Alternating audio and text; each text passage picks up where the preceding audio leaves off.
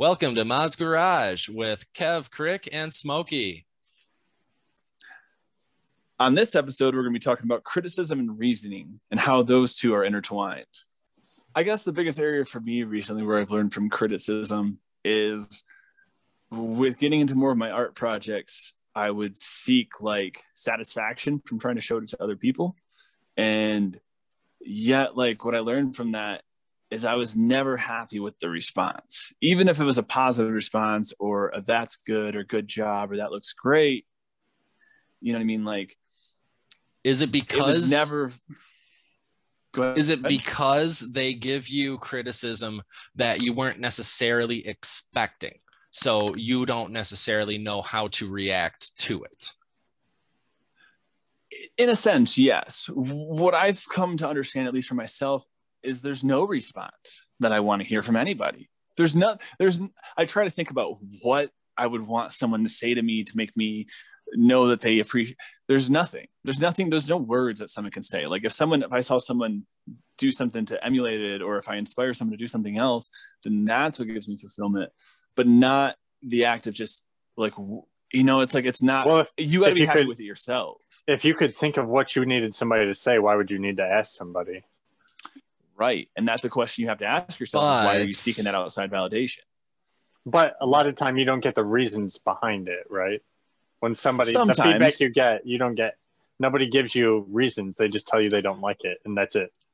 It would just, right. I think I would have to say it would depend on the feedback, and it would depend on like what they're giving you feedback on. Because I know that like I've been like my buddy that I'm working with, I've been giving him advice on how to like request feedback from like not just getting feedback from myself and not just getting feedback from his mom, because both myself and his mom are going to say, yes, I think it's a good idea. I think that looks good. I think like we're going to be supportive. Like the role that I'm in with him, it's not my place to like talk down to something, because I'm just trying to give him feedback on like how he can move the idea forward, not take a step back. But what I'm telling him to do is he needs to talk to other people that are not associated with what he's trying to do, and just get like outsider feedback, and then not necessarily take what they say to heart, but to at least acknowledge, and maybe even like go as far as writing down what these other people are doing, so that you can kind of look and put yourself in that other person's position, and then through their point of view, like what they are actually looking at. So I'm trying to get him to talk to people that like go online, so that they have like a frame of reference of like looking at like how a website should look, and then like give feedback on like, is it user friendly? Were they able to find what they are looking to do? And is it easy to find that?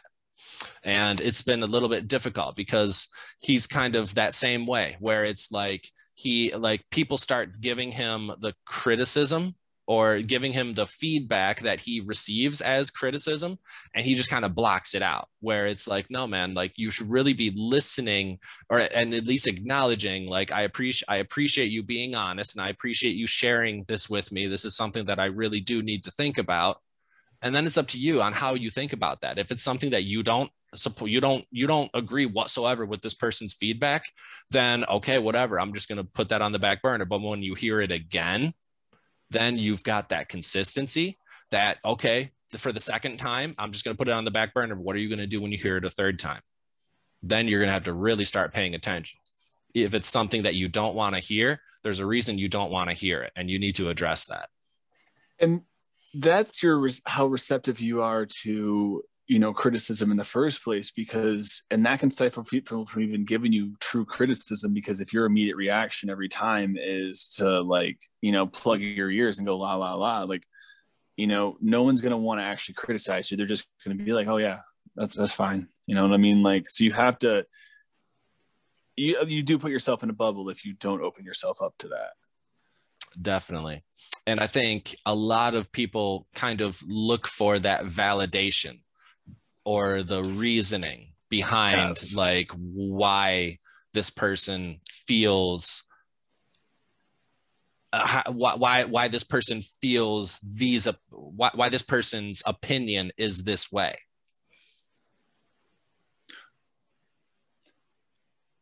That's where too, like I it's good. You should take that criticism, and like you said, you hear the same thing 3 or 4 times from people, like you should take it in consideration, but it doesn't always mean it's right, because maybe you're doing something that they don't understand, and that's where you believe, or do you really know about what you're doing.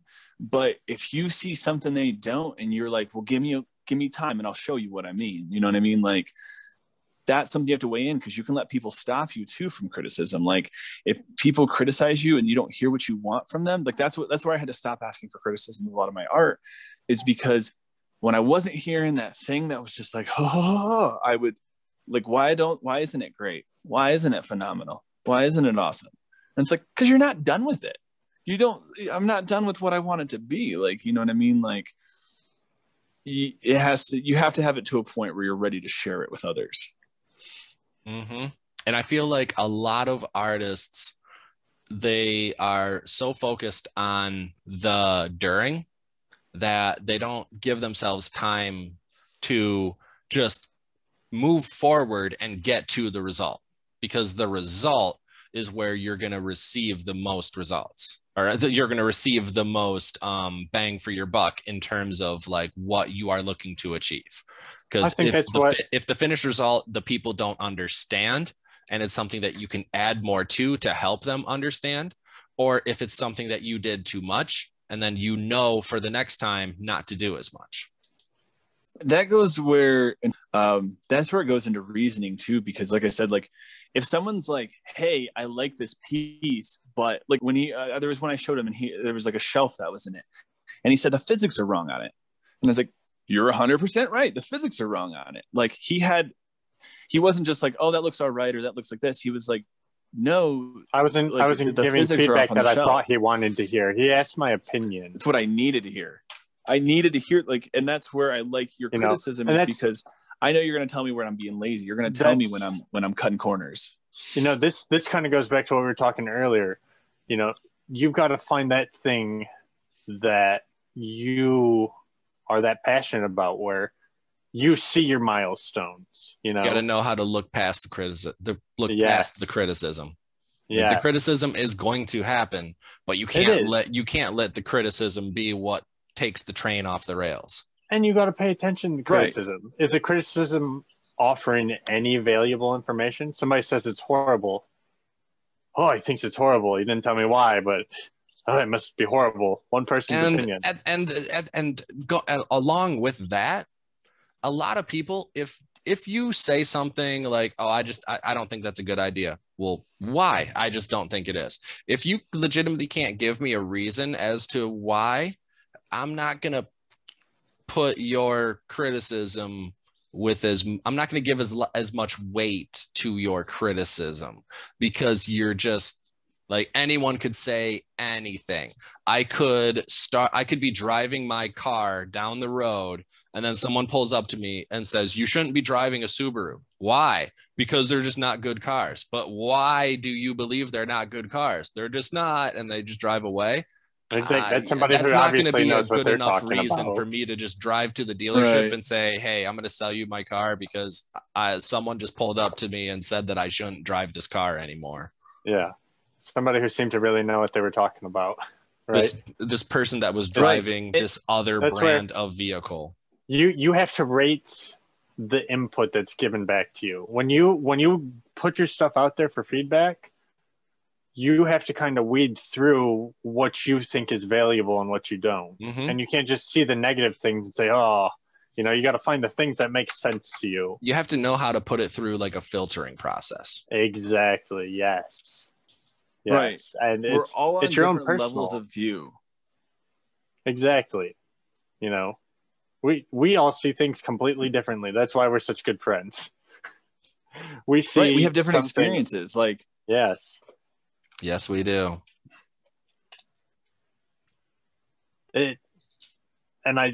You were talking about this the other day, how it's, we all kind of moved away and we didn't stay in touch as much as we wanted to. but we were all learning our new traits, and we did stay in touch enough to an extent. But now we're coming back with all these new traits, new skills that we've learned, and even as many as we think they are. You know, I feel like I haven't done much because I'm in the same place, but you've made me look back and look at all the weird random things that I've started to try to do. You know, you give me feedback on these things. I send these things, you know, and we feed on each other. We gotta give ourselves more credit. You're right. Yes. We need that from each other, because a lot of times we don't see the value in ourselves, and it takes other people seeing that value. You know what I mean? That's where we trust each other's criticism. I'm not going to go to a stranger on the street and say, hey, tell me how to live my life. You know what I mean? What's your view of my life? And it's like, no, It's like, hey, I'm not asking you to tell me how to live it, but I'm asking you, I know I like the way you do things. I like the way you think, and I understand you. What is your input? Because I trust you. And it's the same thing that goes back to what we were talking about the other week about looking up all your answers on the internet. And I was thinking about that more, and it's like, who says that person that you look up on the internet is right? That's just one person's post that they did. It doesn't make them a professional. But when I go to a certain person, it's because I know they have some kind of area of expertise in it, or I really trust them as a person to tell me that they don't know anything about this, or that I should look somewhere else. Or if it is someone that you just need basic feedback, then yes, you can go to a stranger. But it really just depends on the level of feedback that you're looking for. If you're looking for something that's a little bit more detailed, then yes, you're going to look for someone that it's been demonstrated that they have avid knowledge. So that way, you know, to put weight with what their criticism could be. And then when they give you the criticism, you have to also be cognizant enough to be able to acknowledge the criticism, because they might be telling you some things that you don't necessarily want to hear. It's almost in that same level of like having a conversation with your hero, and like seeing your hero in the true light for who they are, and realizing that they're not this person that you have put on a pedestal for the past X amount of time that you've put them on this pedestal. But it's also being able to acknowledge the fact of everyone is different. Everyone's got their own stuff. So where if say, for example, if I were to just bump into Mark Cuban randomly at an expose or whatever out in public at like an event, and I'm just going to say, hey, I like what you're doing, and I've enjoyed learning about you and learning how you did things. And I mean, he's a big superstar celebrity, so he might not even give me the time. He might not even acknowledge the fact that we just bumped into each other. It's going to show how this person is. I feel like what I've learned about him, he would not be that person, but he very well could be. And if he is, I'm not going to stop learning about the guy. I'm not going to stop there's value to be gained what the guy has done. Now, if he steps on my shoe and he's a jerk about it, then yeah, that person's a jerk. It just really, if something happens that you don't expect, you have to be able to accept that it has happened. And a lot of people just kind of like, they have a bad experience, and then they just, it wasn't the greatest experience, or that person wasn't actually who I thought they were. No, they are the person that you thought they were. You just thought you expected them to be differently than what they truly are. You didn't know them as well. You didn't know them as a person as well. You know what I mean? You've never met them. Like you said, that's your first time actually meeting them. You knew about them. Mm-hmm. You knew of them. Mm-hmm. You didn't know them. And especially character is who you are every single day. It's not who you are when you. And we think about like these like celebrities that we see on TV and stuff, and we see like the personalities that they have in front of the camera. And then you have like People Magazine and other places that get these stories of how these celebrities are when they're not in front of the camera. And that's where you start learning different things. And like people that have different resources obviously have different utilization of those different resources. Well, look how much more has come to light about other people in that too, where there's so many people in our time who have been idols or been like these big figures in media, have come out as monsters. Like time and time again, like all these people that people idolize, cherish their whole life and thought they were these great people, they find out they're just like abusing children and women and all this other stuff. And it's like, these are people that people, looked up to because of an image they saw on a show or on a, from just this small window, they idolize this person.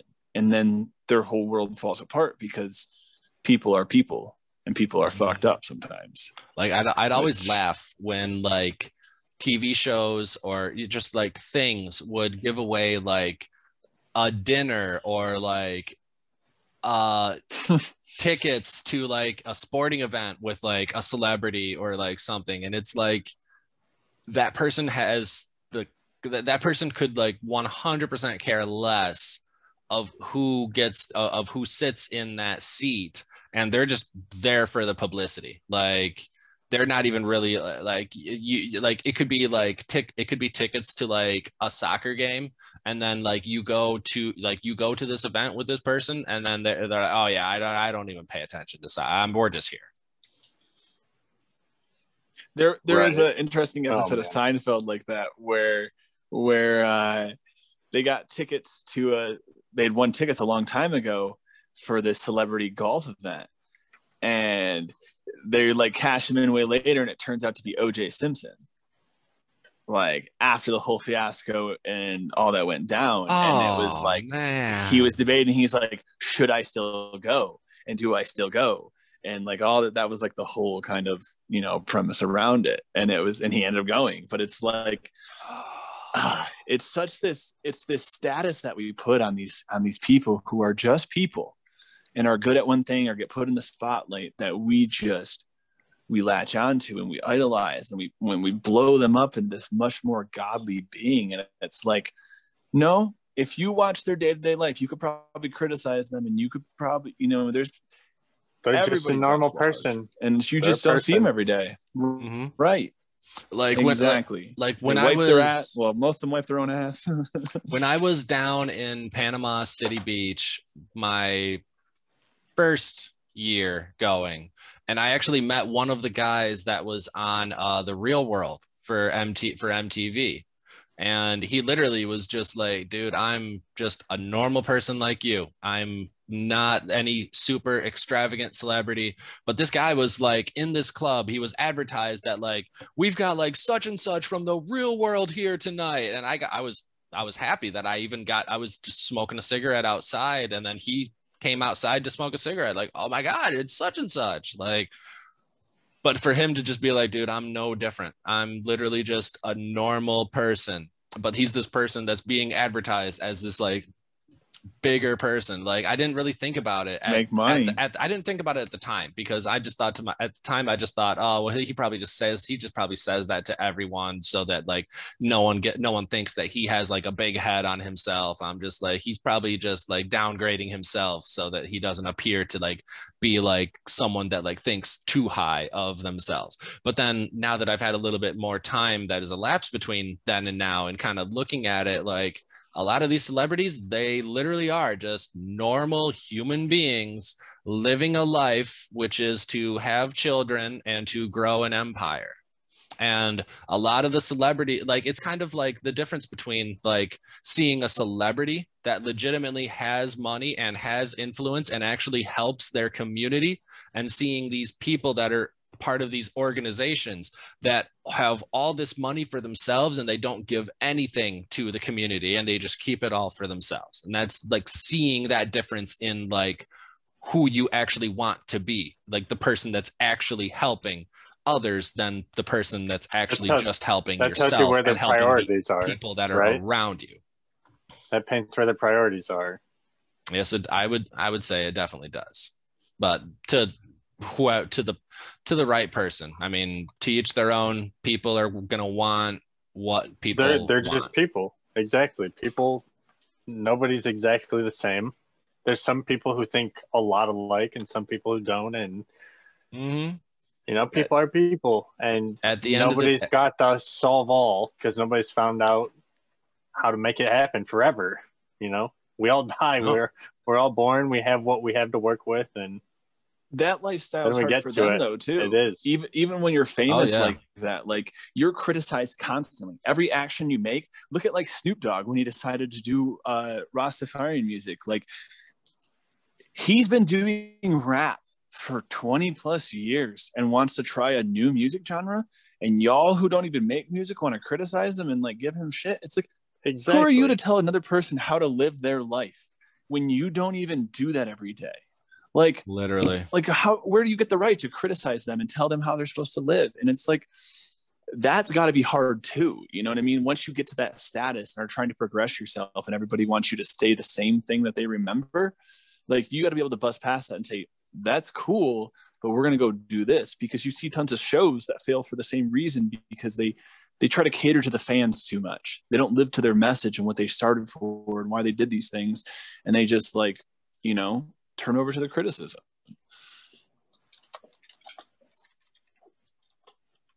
And that it goes back to knowing how to look past like someone like Snoop Dogg is going to know how to look past the criticism.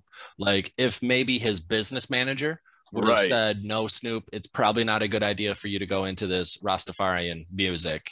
Like, and these are like A, B, C, X, Y, Z reasons as to why you should not go into. Then he would obviously listen to someone that he gives a lot of weight into, as opposed to like, he's just walking down the street and then like, oh, like, hey, Snoop, like, I'm a fan of your rap, but I heard that you're going into Rastafarian and I'm not a fan of Rastafarian, so I'm not going to listen to your Rastafarian. And that's reason for him to be like, well, you know what? I was thinking about it, but I'm not going to go into Rastafarian just to keep that one fan happy. They know that there's a difference between 1 and 100,000. And there's any number in between. It's not just 1; it's 300, 500. It's that's what I'm saying. You know what I mean? So it's like even that. It's 1 and infinity, and anywhere in between. Either when you're an influencer, either one person is influenced by you, or infinite people are influenced by you. When you're an influencer, that's what you do. And that's either how like shielded you are or how good you like, because a lot of like people will say they don't even check the comments, they don't even read them because it's such a toxic place usually. And it's like that's what they probably do anything or learn to. At that point they hire a social media manager to read the comments for them so that they can continue to have their presence, but it's not actually. And they probably just see like the most the most meaningful ones, like ones that like, oh, I definitely got to show this one to Snoop. But all the rest of them are just going to be like, appreciate the support, love what you're doing, appreciate the support, blah, blah, blah, blah, blah. What? But you got to get some of the negative ones. You know, you need to know what your fan base that's what I'm saying. That's what I'm saying. Check like, that against what you believe. It's only going to be like the specific ones that like the social media manager is going to be like, oh, I actually do need to, like, this is legitimate and I need to show this to Snoop. You might want to think about that. Yeah, like you should look into this, or you should think about that one. That makes sense. Yeah, absolutely. Do you guys ever feel like you're too critical? At times, I definitely feel like I can be a little bit too critical. I feel like it's also it's a little bit hypocritical because I claim myself to be more open. I feel like my initial thought is a little bit more critical, but it's my end result thought, like after like having my initial thought and then like thinking about it 40,000 different ways, and then like, okay, like at the end of the day, this is where I align. But my initial thought, yes. I'd say I'm pretty similar to that. I feel like I get that way a lot of times, but sometimes you can find that flow, that healthy balance where it's like all of a sudden you see something and get an idea and just attack it and at least get it started. You know what I'm saying? Mm-hmm. Before you just shut it down. Like, that won't work. Like you saw something that made it work, so you went. Get your hands in the clay. Mm-hmm. Yes. And it's like, especially working with my buddy, like he, like a lot of what he's doing, I have previous experience in terms of like what I did with the fraternity in terms of like advertising, and I've given him my advice. I've given him my feedback, and and then to see him make decisions that he just completely disregards, like what my input was, but then understanding why he did it. because at the end of the day, he felt that like the feedback that I had given was not necessarily pertinent to the decision that they were making. And then myself to also accept that as well. Like, I'm going to give you my feedback, but if you don't use it, that's on you. And like, you can't complain about not seeing something when someone said something and someone tried. You have to accept that you're making that decision not to accept what that feedback was. In the end, you're the one making the decision, right? Mm-hmm. There's only one person who makes decisions for you. There's only one person who makes them for me. There's one person who makes them for Crick. Right. We're all limited to, all make the end choice. It circles it back to just being personally accountable and holding ourselves accountable for the decisions that we make. And a lot of the times, we all make mistakes and we learn something new about ourselves, Mm-hmm. We learn something new moving forward. And it's mostly the criticism and the reasoning behind what we have learned, how we have learned it. That's where I feel like the relationship with criticism starts, or should start, is your relationship with your self-criticism. Like, what I've learned is it's good to be hard on yourself and criticize yourself and keep up with yourself, but you got to give yourself a break once in a while. You know what I mean? You can't be so critical of yourself that you stifle yourself and stop yourself from even acting in the first place. But you need that self-criticism to make your work better, I'm not done with this yet. I can't walk away from this. You know what I mean? It's that stance of belief in yourself. My dove chocolate told me things like this, and I thought it was funny. Smell the flowers. A lot of people say that they are their worst critic, and I always tell those people there's a difference between being your worst critic and also being your worst supporter, and you have to find that medium. True. Those are kind of the same thing, right? Those are what you have to balance. Not every idea you have is a bad idea. Right. Some of them, it's not logically possible. At least half of them have to be good ideas. Right. And I mean, with that, you're going to have the good and you're going to have the bad. And that's where you have your filtering system so that you know how to get to your final result. It's true. It's everything builds up. Everything you do in your life builds you up to your way of understanding it. And the way you interpret it is going to be different than the way anybody else interprets it. But it's what makes us people, because the way I interpret it might not make sense to you or anyone, but it's the way it makes sense to me. It's all these different things happen to us that makes us see things and understand things the way we do. And it's crazy to think about. And especially when just like talking to people in general about like stuff that they got going on, and especially like when they start like describing stuff and it's like, well, how would you explain it? It's tough to explain. That's when you're just kind of like, I get it.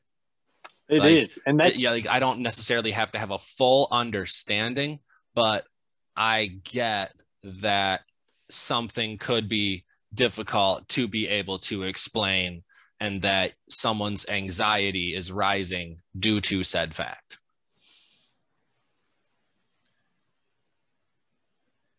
And I think a lot of the days that helps.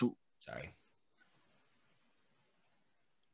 Oh, I was just gonna say, like, I think that helps too when like the more you learn yourself, you know what I mean? Because you can learn better when to use the stick and when to use the carrot, you know what I mean, on your own self. Mm-hmm. Like, you have to understand yourself first before you can criticize yourself, before you can do anything else. You're like, how do I actually motivate? Do I need to belittle myself here and kick myself in the ass to keep going, or do I need a break? Do I need to step away for a few minutes? Right. And especially with, like, I've really come to realize and accept that not everyone is always asking for someone else's opinion. They're not always asking for feedback, and they're not always asking for criticism per se. Sometimes they're just looking for acknowledgement. And that's where, like, to give an example, I was at a 7-Eleven not that long, well, probably like a year or so ago, and on Father's Day actually, and this guy was purchasing lottery tickets. Thought it'd be a cool idea for his father, like this older guy. So purchasing it for his older father, like, yeah, that's cool. Like lottery tickets, awesome. And so he was just looking for someone to acknowledge that it was also a good idea. He wasn't looking for criticism and he wasn't looking for advice. I tried to give him both, where I was like, yeah, I think that's a really cool idea. And actually, if you want to take it a step further, you've got kids or you've got grandkids, like you can get them lottery tickets. You can get one, you can get like one for like friends as well. Like you can do this, this, this. And he just gave me a blank stare. And I'm just like, or you can get it for your dad. It's a really cool idea. It's like, yeah, I thought it was a really cool idea. As soon as I spoke his language again, we were back to having our conversation. But he didn't even acknowledge the fact that I tried to give him advice on how to take it a step further. He didn't ask for that. Right. What reaction did he give you? What reaction did he give you when you said that? That was just blank stare, like the blanks. Like, it was after I had given him like, yeah, I think it's a really cool idea. And in fact, if you want to take it a step further, like that reaction, it was just a blank stare. But then after I had said, yeah, I think it's a really cool idea, exactly what he said, then he's like, yeah, I thought it was a really cool idea. Like that's all he was looking for, was just someone to say, yeah, I also think that's a good idea. So that's what I gave him, what he was looking for. And then he was able to move on with his day. Exactly. It could have been something where it's like, I could have tried to explain where I was coming from, but then I'm just this harboring person that this person, once again, did not ask for criticism and he did not ask for feedback. All he said was, yeah, I thought it would be a cool idea. But it's almost like a thought for you. You say it out loud. But you saying it out loud was like you making a mental note for yourself, like, hey, that's a good thing to tell somebody later too. Like I never, like, and then you acknowledging to him, it worked for both of you in his mind. Yeah, because just using that example, when someone has asked me for my advice on something, I have and it depends on the person. Like if I have kind of in his situation, if I'm at like a grocery store and someone asks me my opinion on something, I'm probably looking for what they want to hear. And that's why they're asking me for it. Like, I'm not going to go to a grocery store and like in like the pasta aisle and like someone that's shopping for pasta. And then I'm going to be like, do you feel you like that brand more than this brand? I've used both. And I feel like this brand has a little bit more of a filling noodle than this other brand. This other person that's shopping that could be holding the box of that I just said wasn't as filling could take what I said and then they have no experience. So they might say, oh yeah, I have no idea. So I guess I'm just going to go with what you said because you've demonstrated that you have prior experience with it, when I could have just been bullshitting the entire time. Right. But there's still lessons to be learned in there. Absolutely. Even if somebody's lying through their teeth, they're lying from a truthful place at some point. Like they get the notion of understanding at some point. And you can usually tell most of the time with people who are like bullshitting, right? Most of the time. Yeah, I'd like to believe, but they are getting a lot better these days, I will say. I mean, I guess that's where my circle has shrunk as I've gotten older, of people like you moving to where you are and then Crick moving out where he is and then me staying here. And I don't know, I feel like I've seen things that make me trust less people, but I've learned things from that, like I've seen my own share of people that make me think about who I try to get my criticism from, who I know I can trust what I'm going to get back from them. Mm-hmm. And I think, You know, and I think- even if you take out the factor of us moving away, if both Crick and I were still back home with you, you'd still see that. I would, but that's what I'm saying is we've all been through this craziness of the different types of criticisms we've gotten from people, right? Crick, go ahead and talk about your criticism. Tell us what yours is, because you've got to be able to relate to this. Which one?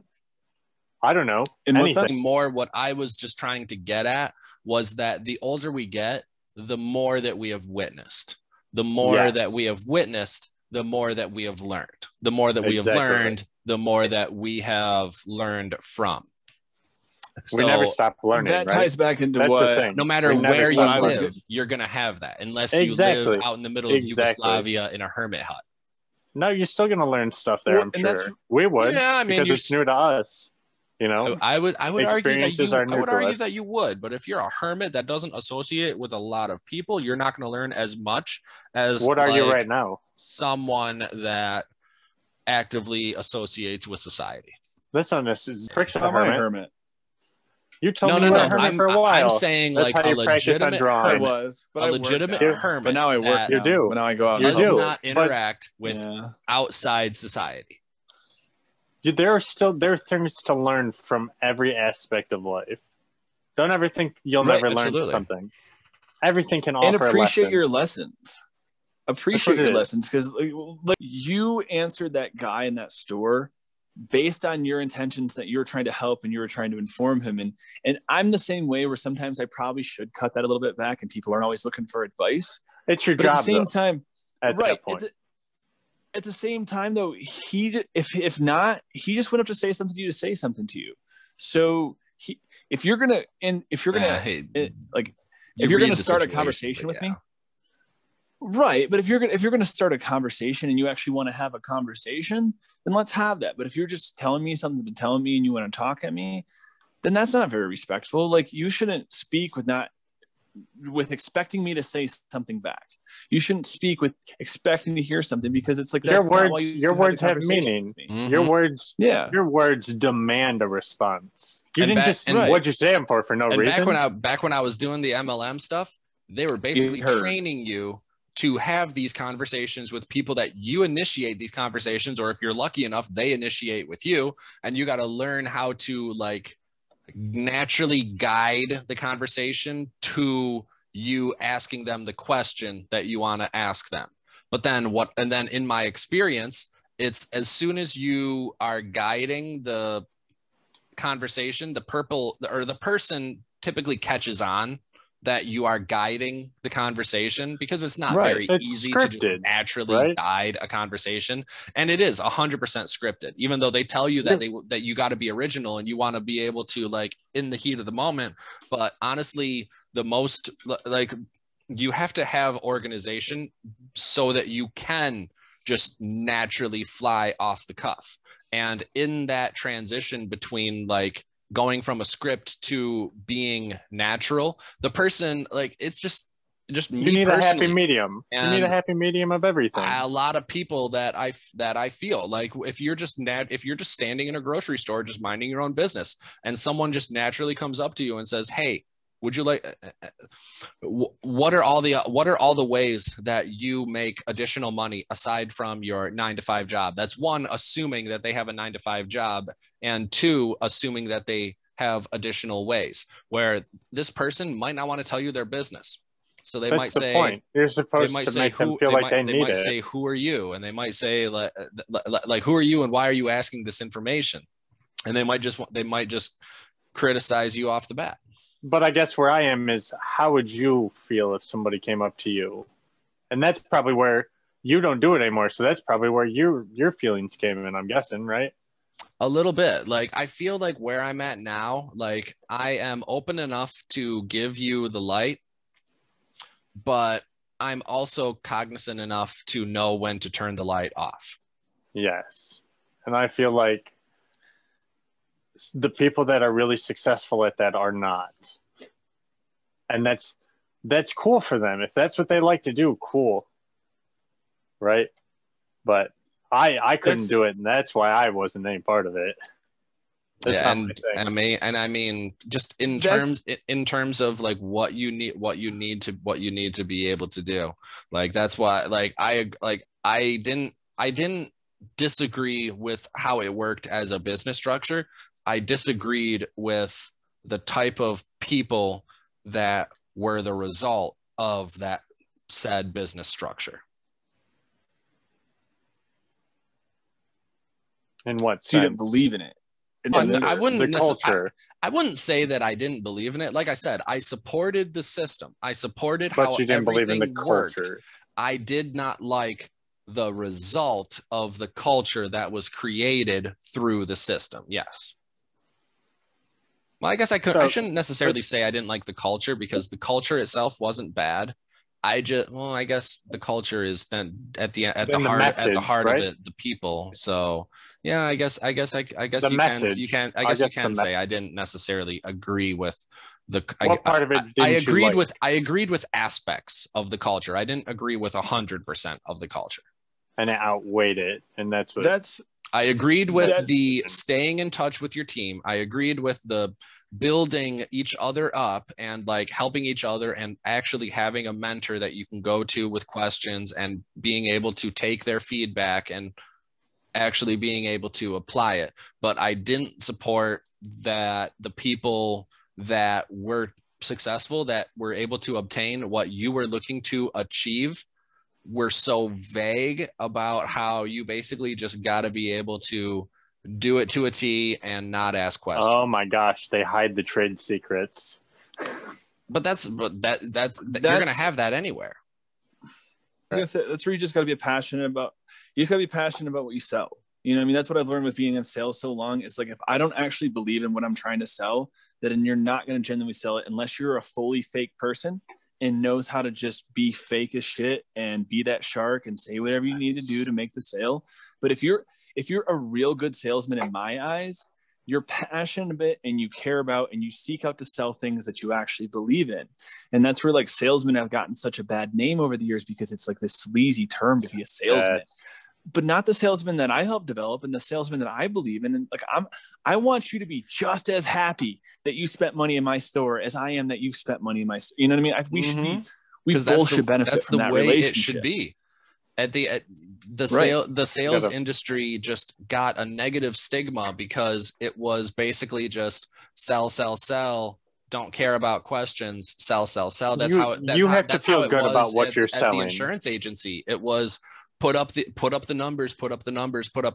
When someone's struggling, you just got to continue to put up the numbers. Like someone that's not doing as well, they got to figure out why they're not doing as well. And especially with something as competitive as insurance, I mean, either the number's right or the number isn't. And you have to be able to paint that picture that if that number is a little bit higher, then you got to be able to give them all the benefits. And you got to say, yep. So even though like my number was higher at that point, if I add in these benefits, it's still going to be a little bit higher, but understand that you're getting all these benefits that you didn't currently have with your current policy.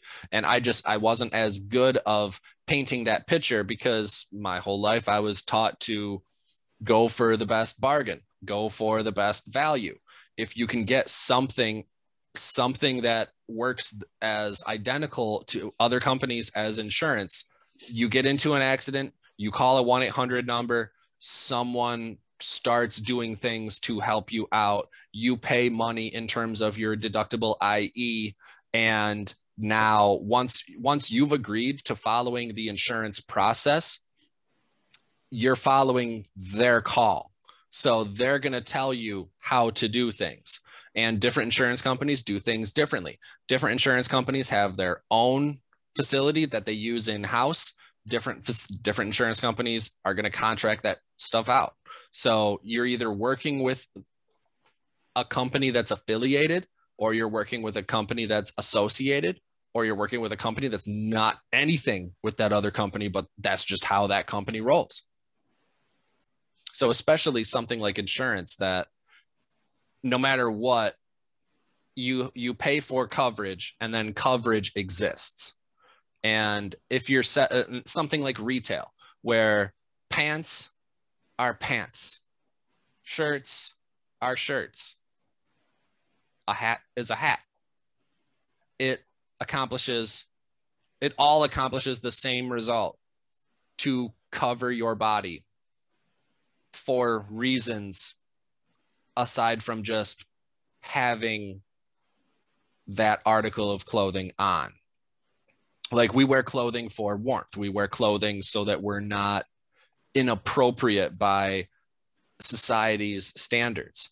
We wear clothing to express ourselves. I think I wrote something in the journal about that. Who says you have to wear clothing? There was once upon a time in human nature where we ran around naked. Way back in the Everybody day. Normal. Think how different society would be if we just had like a clear filament that covered our body, so we weren't cold from the elements or hot from the elements. But it then protects the skin. It protects our. You know where clothes started from, though? It protects that criticism. That filament. That's true. But then we are exposed. Critiquing body type. You can hide your body under clothes. Filament. And think about how different our society would be.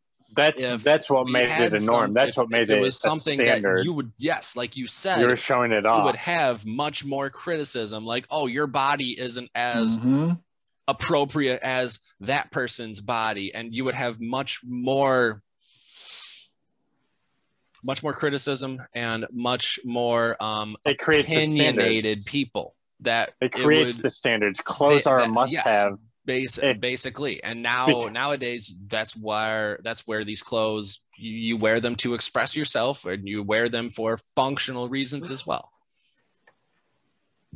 Sometimes a lie. You can lie a lot about your body that you have from clothing, from girdles and all these different things and different patterns. And angles are the most deceptive motherfuckers in the world, I have learned over this past year. Oh God. Right. Don't even just from paying attention, even in my job playing with the CAD and stuff, it's like angles tell a difference. The mountains, like I said, going to the mountains put that into perception. Just the view of the mountains, and then once you get on one, it's like, damn. Yeah, no kidding.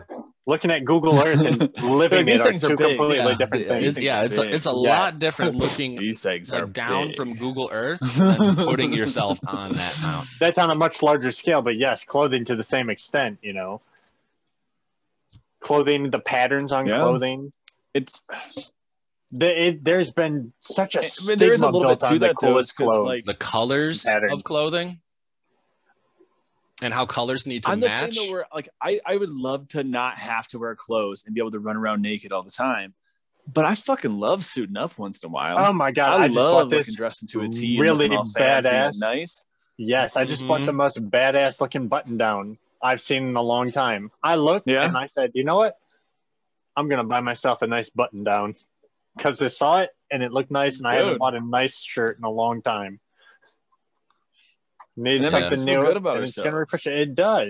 I need to go shopping for some new khakis or something for this new job that I'll be having. That's what I'm saying. Just a few things. You only need a few things. Maybe buy 2 pair of khakis. Yeah, that's the plan. That's the plan. Because then I've got. But then get a couple of nice else. shirts and colors. Yeah, and I've got a bunch of shirts, and I've got a bunch of I've got my dress shoes and stuff, and they said I don't have to fully suit up, so it's just I used to do a job that I had to suit up every day, so it is what it is. I'm happy that I'm just gonna go get these khakis, and then it'll be comfortable.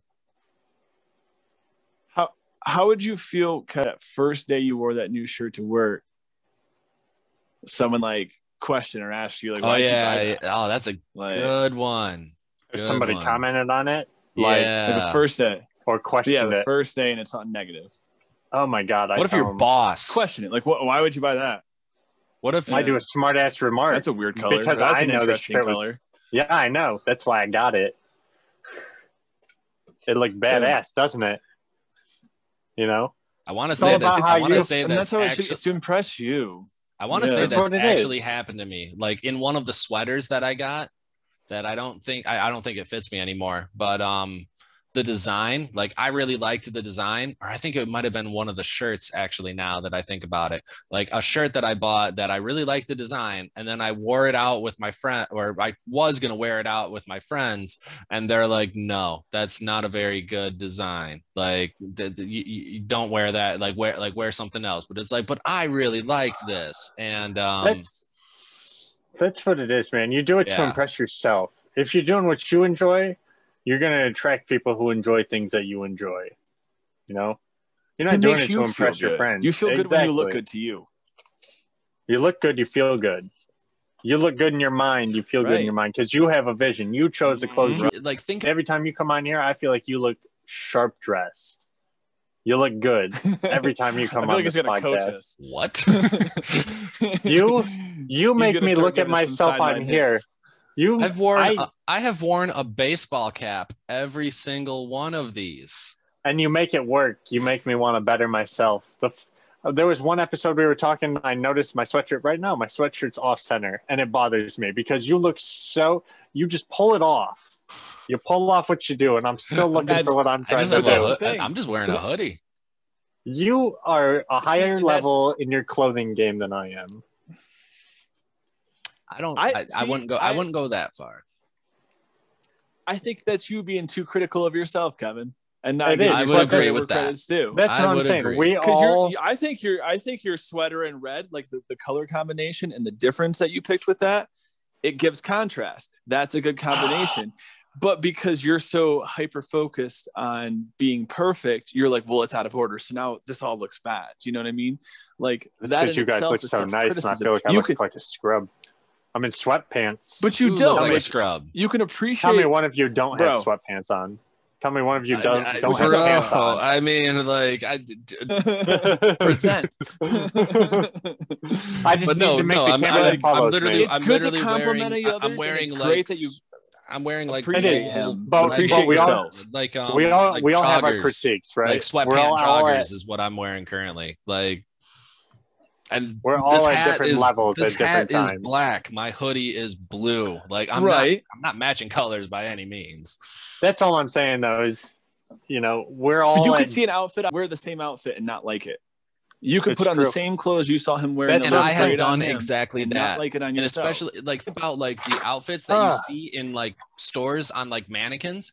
And then you get that same outfit and you put it on yourself and you're like, this doesn't look nearly as good as it looked on that damn mannequin. That's what I'm saying.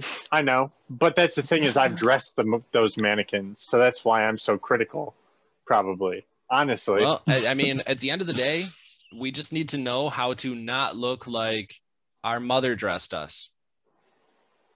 I mean, we have to look the way that we feel good about ourselves, from right? a sweater my mom bought me. I've gotten some compliments from some clothes that my mom has gotten me as well, and that's where I've given less weight to. I've given less weight to that, but what I've given more weight into the idea of like your mother dressing you, like your mother just getting like the bargain brands, and your mom just getting like the stuff that's not like. Just like the traditional designed stuff that doesn't necessarily like stuff that was popular when she was a teenager, or stuff along those lines, like stuff that three styles behind. It looks nice, professional, but like you're not going to wear that out with your friends per se. Like I've got I have a lot of my professional clothes, like a lot of my sweaters and stuff, like they're nice. I don't mind wearing them to work, but I'm gonna wear something else to like the company party per se. Right. Knowing the occasion, your mom knows reading the room. Yes. Absolutely. I get that. I was trying to cover up my Spider-Man shirt. Maybe I'll just take this off. I'd probably look better. I mean, whatever you're comfortable with, I mean, I'm wearing this hoodie because it's cold out. So take that for what I have a long sleeve shirt on. I've been prepared. I've been in this all day. I threw the sweater on to look fancier. Hey, I mean, you got to do what you got to do. I don't need to look That's fancy. where it's like picking and choosing where we criticize It's also warmer. Because like it is good to criticize yourself. And it's just like if we're always criticizing ourselves and never hear an appreciation, that's when we stop listening to our criticism, because it's like, you're always giving me shit. Of course, I did something else wrong. That's the thing, though. You know, we can't stand outside criticism because a lot of time there's no reason given behind it. So if you're going to criticize yourself, at least give yourself a reason, because then you have ways to change it. Right. If you're criticizing something you did, then you understand, well, then change it, because obviously doing it that way doesn't net the results you're looking for. That's such a good point. And that's honestly like when I've made the biggest change, because I've always been a critic of myself, but it's when I actually started doing things so I didn't keep critiquing myself on the same area. It's like, well, of course, you keep doing the same actions, you end up with the same results, and you're going to end up with the same critique. And it's like, do something about it. Like, right. Just do something. What's the definition of insanity? Doing the same thing over and over and over again and expecting something different to happen. Well, why would it? When you've literally done the same thing over and over. You said you've been getting in chemistry. That's the biggest tool. Okay, these two things, this is what happens. Okay, these two things, this is what happens. And making a note of those things. You need to, when you start doing chemistry, make notes and share those. That's going to be one of the journals that flows through between the three of us. We'll do. But funny you say that. Even on that, there's tons of like experiments that they run into. And the guy that I've been watching on it, Niall Red, he was like, he would run into things where he needed to change one element from another element, and he had like just one experiment to go off of, and they're like, yeah, we think this is what's going on because this is what's kind of happened and it should kind of happen, but it's only been one experiment that's been documented, and he needs it. So it's like he's got to try to attempt that, even though it's not for sure that's what he's going to end up with, but it's all he's got to go off of, you know? But it's something that relates to nothing's right? for sure. There's document. Exactly. Right. Exactly. Everything is trial and error. You learn, you know, take your lessons from everything that happens. You don't have error if you don't have trial. Exactly. Right. And trialing in your head and just telling yourself no for no reason without reasoning isn't trialing, right? You have to try things. Oh yeah. Yeah. I mean, you can run scenarios through your head all you want, but until you actually try something and apply the knowledge that you have gained, all it is empty knowledge. Every time I get on one of these, I feel like Star Wars things are the go-tos. Yoda, do or do not, there is no try. That's 100% true. Yeah. That's where like I've heard a lot of people say this, where you can't learn a new topic off the internet or from like watching videos and all that stuff like that. I think there's some truth to that. Like if you just sit there and consume and never enact any of the lessons that you've learned and put them into practice, then yeah, that's just going to get lost in, you know, the ether. But if you put into application the process that you've learned, what makes them any different than online courses that a college student's taking right now, if it actually works in reality? Yeah. And if it's something that you can literally learn from an online course. Right. As opposed, right. Or that goes back something to that you can just teach yourself from reading online articles. Like everything, like I haven't really like watched any like courses on like video editing. I've just been like looking up stuff online and just kind of going for it and seeing what works and seeing what doesn't. That's I think a great way to go about it, because like that almost stifled my aunt when she was getting into coloring, because she read a coloring book that says this is the way you have to do it, and then she stopped coloring because she's like, I'm doing it all wrong. So if it's an actual course that has a set curriculum for this is the way that they're going to follow and this is the way they're going to teach, and doesn't go, hey, you know, this is our best understanding of it, but you know, try it your own way, take this with a piece of grain of salt and do something with it. And depending on what it is, like some things need a course and some things don't necessarily need a course.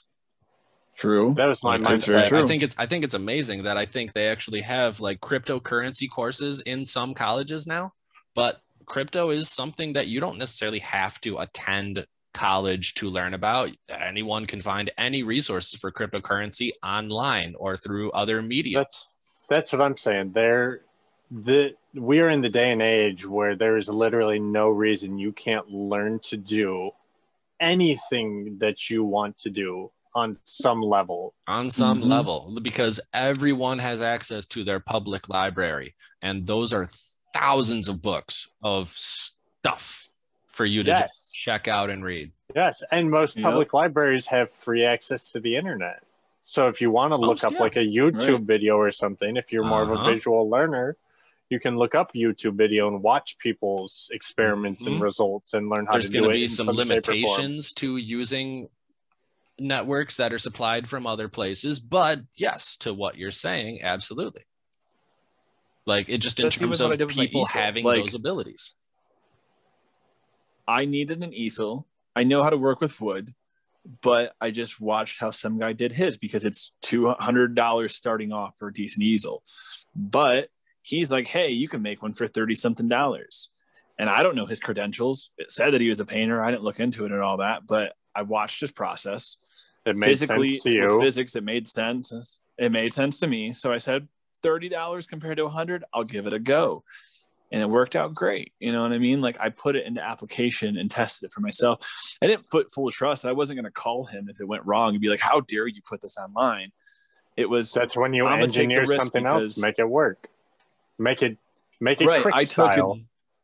And it wasn't that you saw this video and was like, okay, I'm going to go spend $100 on a professionally made easel, but I'm going to remember in my mind that easel breaks, I can make an easy one for $30. And then if that easel breaks, you're going to go get another $100 one. Oh, but I know a cheap way to do it, but you don't do anything about it. It's just empty knowledge. That's what made me feel good about this one in the first place. If this one doesn't work, I can make 3 of these for the price of one of the other ones. You know what I mean? And it's like 3 attempts. One of them's got to work enough to hold up a piece of paper, you know? Something.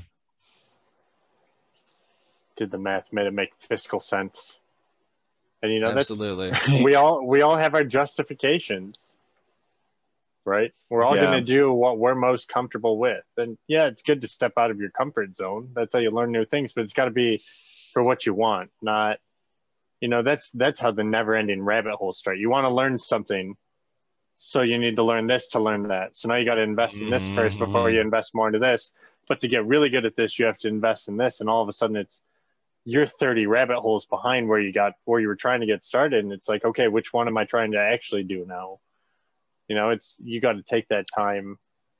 Like, okay, this makes the most sense because I want to progress this. You got to pick something to try to progress with, but you try the rabbit holes. So you find that one. People say all the time that they're like learning about some new topic and then they find themselves on a rabbit hole because that one topic leads to another topic that leads to another topic that leads to another topic that leads to another topic, and then they're 5-10 topics deep where they were really just trying to learn about one topic, and then it just rabbit holes are good if you can manage them. That's the trick. It's good to make notes, but remember what your main goal is. What's the thing that what gets you most excited, right?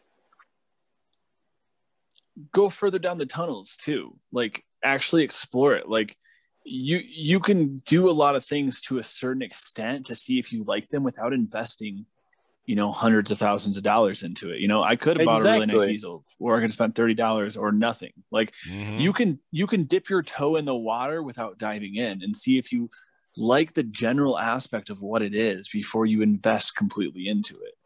You know what I mean? I took like a cheaper route. You don't have to. I found a cheap $15 easel that is made out of aluminum that's really light but really fragile, and I've already got a bent leg.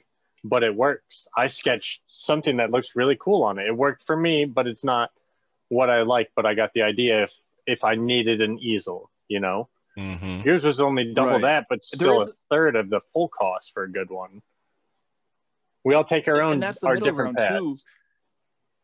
You don't want to stifle yourself and frustrate yourself because you're working with inferior tools. You know what I mean? Yes. You don't want to like put it on yourself that you're failing because you're working with a much harder to work or a shitty tool. You know what I mean? That's so it's like that middle ground. It's like, it's got to be good enough. You got to take the tool out of the equation. And you gotta find what works best for you, right? Right. What method? Well, yeah, there's thousands of ways to do anything. Figure out there's no one right way. There's no one solve all to every makes sense to anything. Yes. That's where I think we just have to be critical of our ideas themselves. You know what I mean? Like explore every idea but critically think about it. Is it something that I'm passionate about? Is it something that holds my values? Is it something that holds my interest? You know, that's what I'm saying. What are these things that what are the rabbit holes that you've dove the most deep into? Why did you dive deeper into those rabbit holes? You know, a lot of times you get on such a rabbit hole kick. I do anyway. I don't know about you guys, but you get on such a rabbit hole kick. You've got all these holes dug, and they're like partially dug by the time you realize, like, I've got this thing. I don't remember how to use it exactly, but I feel like I was somewhere with it. Something.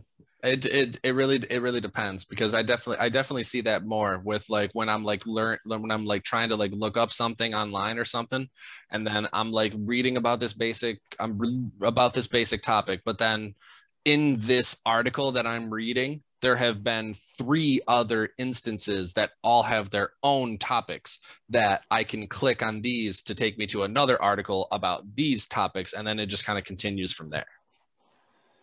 Do you think you really cared about that first topic that much then? If it was so easily deviatable? I think it would depend. You cared enough to look it up. That's what started it all, right? So like, true. I look up an article on video editing, and then I follow an article on how to use Movavi Video Suite, and then I follow an article on if I want to upgrade. I follow it. I go back to the article on if I like what the current one offers. I go back to the initial article that brought me to Movavi, and then I go on iMovie, and then but also with this you have to have this with Apple, and you need to learn about this with this, and then you go here to learn about this with that. And it gets overwhelming. It gets really overwhelming. It slowly tapers down. But back to what you were saying, I was absolutely invested in that first topic. That's how this whole thing began. Exactly. And that's through learning the additional information that the internet is meant to distract you. The internet is a very useful tool, but it is created to distract you. Like a lot of people, like like you have to have a plan. I can't say a lot of people, but a handful of people have said like learning a new topic these days is a rabbit hole, because or learning a new skill is a rabbit hole, because you can't just learn how to do one thing, then that one thing can't be applied to other things, because of nowadays when everything can be applied to other things. Exactly. Everything can be applied to everything, right? Everything is just an experiment. What happens if you mix this and this, this and this, this and this? What about this, this, and this? You know, that's where your style comes from. Back in the day, you could be a blacksmith and you could make swords and you could make weapons. But if you weren't selling those weapons, then what were you making them for? Well, because you like to make them. So you're just making all these things and then they're just collecting. Why aren't you selling them? Exactly. And that's basically the concept. It's like you learn about a new skill, but you should only be learning about new skills that you can make money off of. Not necessarily. Every skill you can market any skill to an extent. Right. That's where networking comes in. Right. You can meet somebody who says, hey, you could sell those things that are just sitting in your corner. Then you've got that person selling them for you. Absolutely. Everybody has their own besides just making money too, because yeah, money is a byproduct. You know what I mean? Exactly. You do what makes you happy. Well, that's where it's essentially they put it into the equation that time equals money. But it doesn't always. Not always, but it just equals it enough to where you are able to survive and where you are able to maintain your lifestyle. Right. What else? That's a bigger topic. Past that, right? It affords everything. It affords everything else on the other scale. But no, it doesn't. You can go trade your goods and services with somebody for food. That's not money. Exactly. Well, no, I'm not saying that money is the end all. I'm just saying that no one can live in life without having a degree of income. That's true. That's true. Unless the society they have income you decide through a different medium. But you decide how you get that income. and how much you need. Yes. How much you need to live. 100% on both. You can decide that. You're in total control over that. And that's all you can worry about, right? Is the things that you can control, that you have total 100% control of. And then you factor in the variables. What are the wild cards? What are the things you don't have any control What matters to you? What are the outcomes of those? Exactly. Right. But you only focus on the things that you 100% can control. And that's things that are important to you and what you need and how you go about getting the things that you need. It goes back to what you said. Who makes decisions for you? Right? You. Right. Exactly. 100%.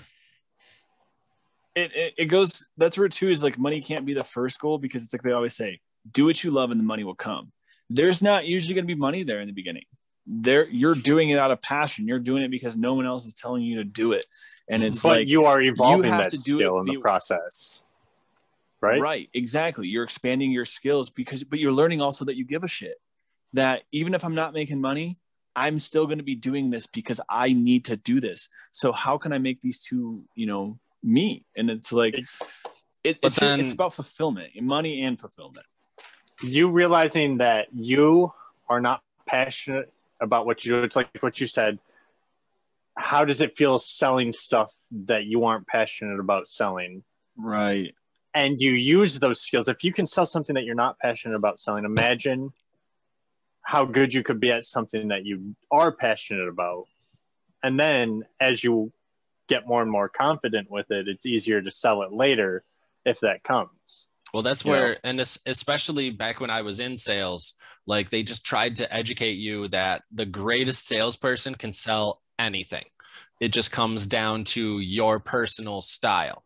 So if you can be enthusiastic and if you can exemplify that you have a full knowledge of the product when you maybe understand between 25 and 35% of the product, or if someone asks you a question that you can't answer, you can get them to the appropriate person that can answer that question. But knowing and understanding people, like if you're a great salesperson, you should be able to, it shouldn't matter what the product is. And if you have a passion behind wanting to give someone a product that betters their life, then you can absolutely talk that shit up. And then it comes to your mind. Is what you're trying to sell really worth your time in your mind? What are you trying to prove, right? And to some people, if the money's not right, they're going to be asking themselves those questions more. But if they're making a boatload of money selling whatever it is, if it's not broke, why should they fix it? Hey, that's their prerogative. That's what they enjoy doing. They're good at it. Exactly. Good for them.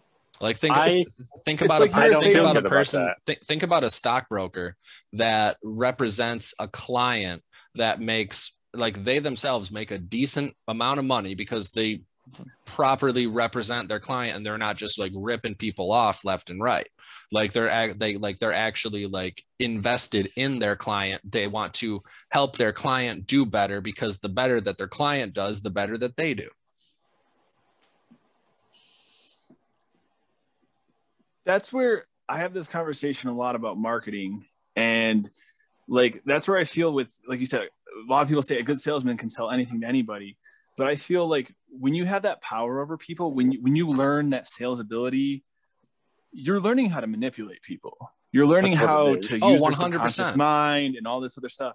So the thing is like Spider-Man, with great power comes great responsibility. How are you going to use that? Are you going to sell that like someone beyond their means, something they don't need that's going to make them not be able to pay a bill, when you really know they don't need that? They'd be fine with the lower version, or they'd be fine with the cheaper version, but numbers count more. So you have to upsell that. And like, that's where you got to check that in with yourself. It's like a good sale, everything's perspective, so to a company, a good salesman who can make the most money. To me, and on a communal level, I think a good salesman takes empathy in their customer, doesn't sell out of their own pocket. Because of course, someone who has the means to spend that higher money, you should respect them and not try to sell what you think they're worth, but to what they can spend. But it's like also for the broker person, and understand they don't need all the bells and whistles. They probably are trying to get by. So maybe there's a more affordable option for them. See, in And that's terms not always the most fiscal. in terms of being a consistent and aggressive salesperson, you have to know how to take emotion out of it. And that's one thing that I could just never do. And that's why I don't feel myself as That's their opinion. as That's where I strong can't relate. of a salesperson.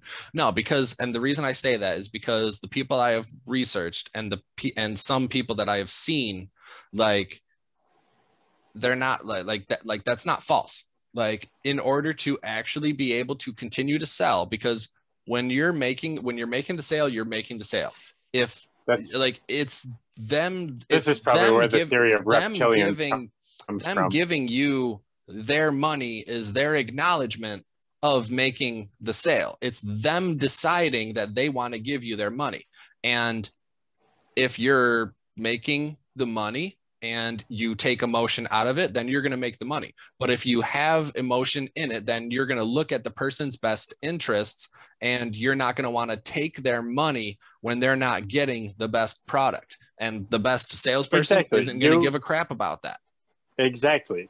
But that I'm with you. I can't pull that emotion out of it. It's not easy. And that's why but that's where, like, after knowing all these, that makes you human, man. Knowing all these jobs that I could be doing, that all of us could be doing, I could be a mortgage broker yesterday, because they're always hiring that position because it's a highly aggressive and cutthroat sales position. And if you can take the emotion out of it, and if you can call and sell and call and sell and call and sell and move on and get rejected and move on and keep moving on, you're going to make it. well, I'll say this because I get that. That's what you've seen work. And I've ran into this multiple times in management where I've been told you can't, they're going to walk all over you if you do nice things for your employees and all this other stuff. I've seen firsthand that you don't need to be a shark to be a successful business. I got store manager of the year, had highest numbers in the district, had, top SOPs. And I didn't let sharks be a part of my company because sharks will get the sale that day. But the difference is the shark won't have the long game. That customer's not coming back and buying $30 from you every single week. They're going to get that one big purchase. Exactly. And that's all they're going to get. Yes. What can I get out of this time? What's the most I can get right now? Well, you're going to have the people that are in it for the long game and for the people that are in it for the short game. In my opinion, the long game pays off more, but it's harder to. It's not that instant. Well, yeah, because it's the long game. Right. And no one wants to play the long game. And then, like, there's even a King of the Hill episode about it where it's the same thing. They're in a competition. He's making no sales because he keeps informing people and they leave. But at the end of the competition, he wins it because you gave them information and you invested in them and you've looked at, like, treated them like a human being, and they respect that. And they're going to come back to you every single time. They're not going to go anywhere else. They don't care about your price. They don't care about, you trusted them as an individual. They feel like you're honest with them, and they're going to come back to you every time. I feel like that's what I experienced. Be talking about the episode of when it's exposed that he's been getting taken advantage of by the car salesman. No, this is the one where Bobby starts working at the shop and they have to sell so many propane for the propane extravaganza. And the guy that he informs works for a restaurant and wants to restock all of his restaurants with propane. So he gets this one. Yeah. Gotcha. And it's like, I've seen in practice that method work. So the thing is, we're stuck to, well, this is how it's always been, and this is how it works. And that's what they can tell you all they want. But I've seen a one-to-one thing of genuine care about your customer people work and make a shit ton of money and fucking work well because you're playing the long game. And it's not instant gratification. It's not the most comfortable thing. Well, because you're respecting the human side of people. You're appealing to humans. And I would also argue that it would depend on the product that you are selling. If it's something that you just need to sell one and move on to the next, as opposed to playing a long game where you sell one, they tell their friend, you sell their friend tells two friends, you sell those two friends, and then it moves on. Where's the fun in doing the same thing over and over and over, though? Well, that's why we punch in, punch out 8 hours a day. No. We punch in, punch out to fund the things we want to do. To pay our bills and to fund the things we want to do in but life. we literally punch Right. in and punch out. I mean, some people it's the same thing every day. Some people it's different. Some people appreciate that, which that's fine, but they're doing their own thing in their free time, right? They're Of course. golfing, they're doing things that they consider fun from their perspective. You know? Right. That's what it is. And I don't know, some people have the long goal of finding the thing so they don't have to be the guy who punches in and punches out. But in the end of the day, that's what you're doing. But you are in control of enjoying what you're punching in and what you're punching out to do. What is the thing that you're doing?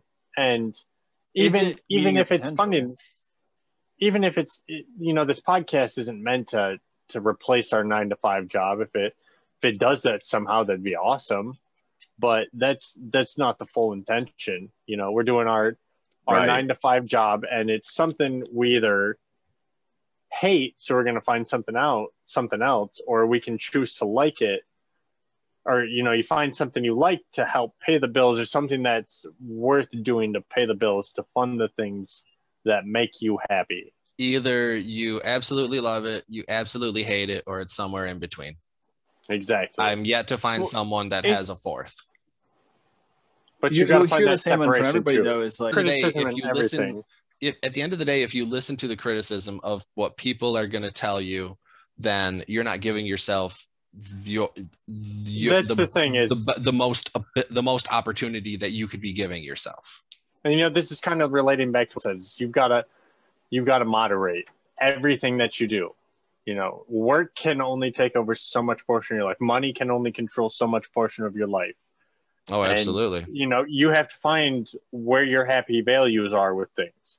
If you put too much focus in something, you'll notice it because you've got high anxiety or high stress about that thing. So it's find a way to control that by building other things around it to help build that into a more communal structure, it's a patience game. Right.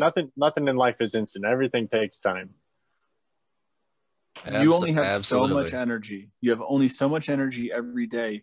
Where are you giving it? Are you giving any back to yourself? Are you giving enough to the people you care about? Or is it all going to your work? Or is it all going somewhere else? It's like you have a certain amount of energy every day, and you have to be critical of what you spend that energy on. Is it worth your time? And that's where reflecting days, Yes. And you can call them veg days, but my veg days are my, I find time where I think about myself and what I'm doing and why I do these things, because I get bored with my days, and I just kind of think about the things that I'm doing and, put it in perspective, realign everything, put everything back. What matters to you? You prioritize it, right? Give yourself reason. Yes. Reasoning Give yourself for why reason. You're doing what you're doing. Yes. Again, if you're going to criticize yourself, give yourself reason. And reflection days are criticizing days, positive criticism days. And it may not be what you want to hear, but it's progress, right? Mm-hmm. You're progressing. You're better. It might be what you need to hear. It may not be what you want, but it's what you need. Yes. Those are two different things, but we can't always have what we want. And we can't always sit there and just reward ourselves when we haven't done anything. You have to work for it, and you have to have that personal relationship with yourself to be able to call yourself out and be like, dude, why you haven't even done anything yet today? Why are you taking a reward already? Like I said, that critical of yourself. My 4-year-old constantly calls me out for things because he's heard me say things because, I'm an out loud thinker. As I'm doing things, I'm like, well, why would you even do that? Like talking to myself, and I'll explain it, like what I was doing to myself out loud, still talking to myself, but I'm listening to it. And so if I do something and give it to him, he will call me out if I skip that step again. Mm-hmm. Because I've already called myself out, and he doesn't know better. So it's like, God, you're my little conscience, damn you. Get away from me. Let this mistake slide. It's fine. But at the you same get to time, be that it's like, champ oh my too, and you gosh. can word it because how much more impactful it is when you know it's a lesson for you. You know what I mean? Yes. He's the reason I write in a journal. You know, he makes me realize things about myself that I never So you thought can I'd give ever less realize back to about him. myself. Yes. Kids will do that. So I'm told. It took me a long time to appreciate it, though. I mean, I feel like I missed a lot of the beginning of his life. I mean, I was there for the whole thing, but I was still a kid, you know, to an extent. You were still, I mean, and He's not to made me say- learn things about myself.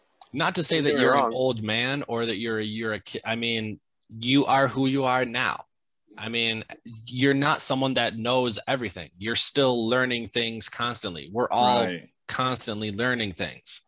Exactly. You know, we're constantly Mhm. bettering ourselves. That's the goal, is to constantly become the person that you want. I told you a quote that I wrote down in the journal a long time ago, correct? That I started recording myself down here just all the time for a little bit there. And it's see the person or see the change you want to see in the world, you know?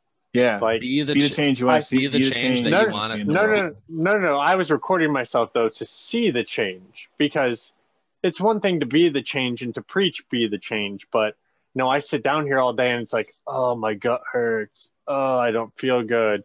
And, you know, you go back and watch a video. It's like, well, yeah, you sit on your ass all day. You're going to sit there and bitch about it, or you're going to do something about it. Yeah. And that was the reasoning for doing it, because I know I'm doing it, but So I that's- need So that's I where need that to see it to believe it. that's where that comes from. Like, actually see the change. Like, you can be Yes. like, you can be that change, but if you're not actually seeing the change of the change that you want to be, that's I am something that's a little bit different. I am a fucking hypocrite with myself, hardcore. I can come up with some things that I Same. think are the most profound thing in the world, but I won't myself act on them. Even though I know it's in my best interest, I will not act on them. I tend I'll to be the acknowledge same on some things. Some things that I know for a fact that I should be doing, and it makes logical. It doesn't make logical sense why I'm not doing, but I'm not doing. And that's where I write it goes down. to that. Writing Myself. it down is good, but going back to that trigger point, going to like what I was talking about earlier today, is before you have a chance to unreason or give yourself another reason why you shouldn't do the thing you're about to do, just do it. Do it before you have any other reason, before you have that counter argument. Just do it. Give yourself the chance to make that 1 and that 0. Right. Just you can push it away all you want, but if it's already done, there's no excuses you can make. And if there's excuses at hand, start knocking them away so you don't have anything to go against. Mm-hmm. Rome wasn't built in a day. So the quote that we're ending off. And Rome was not built in a day, and it's a pain in the ass, dated cliche that is annoyingly truthful, because it relates back to criticism. You know, you're gonna self-criticize, and no matter when you're finished with it, other people are gonna criticize it. But what did we hear about Rome? It was just this mythical city. It was this great city for its time, right? Yeah, I think Rome wasn't built in a day. How long did it take? Do we know? Was it 2 days? We don't know how long it took. We just know it wasn't built in a day. It just comes down to, and it evolved over time, I'm sure. It comes down to committing to wanting to be wanting to be the best that you can be, and knowing that it's not going to be an overnight change. And its beauty only came because people knew the reason behind their doing it.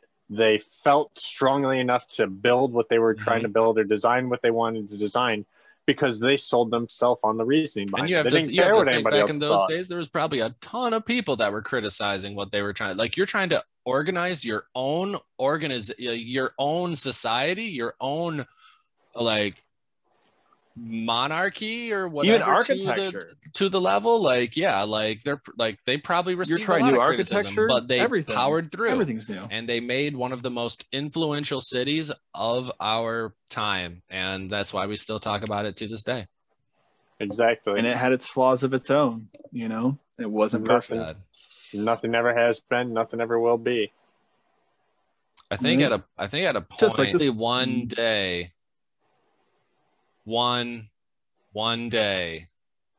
one day. Let's end this recording. One day. Okay. One day we'll end this recording. One day. All One right. day. Stop Are we that. just gonna keep saying one day? Is that how we end our Stop shows that. now? One Stop day.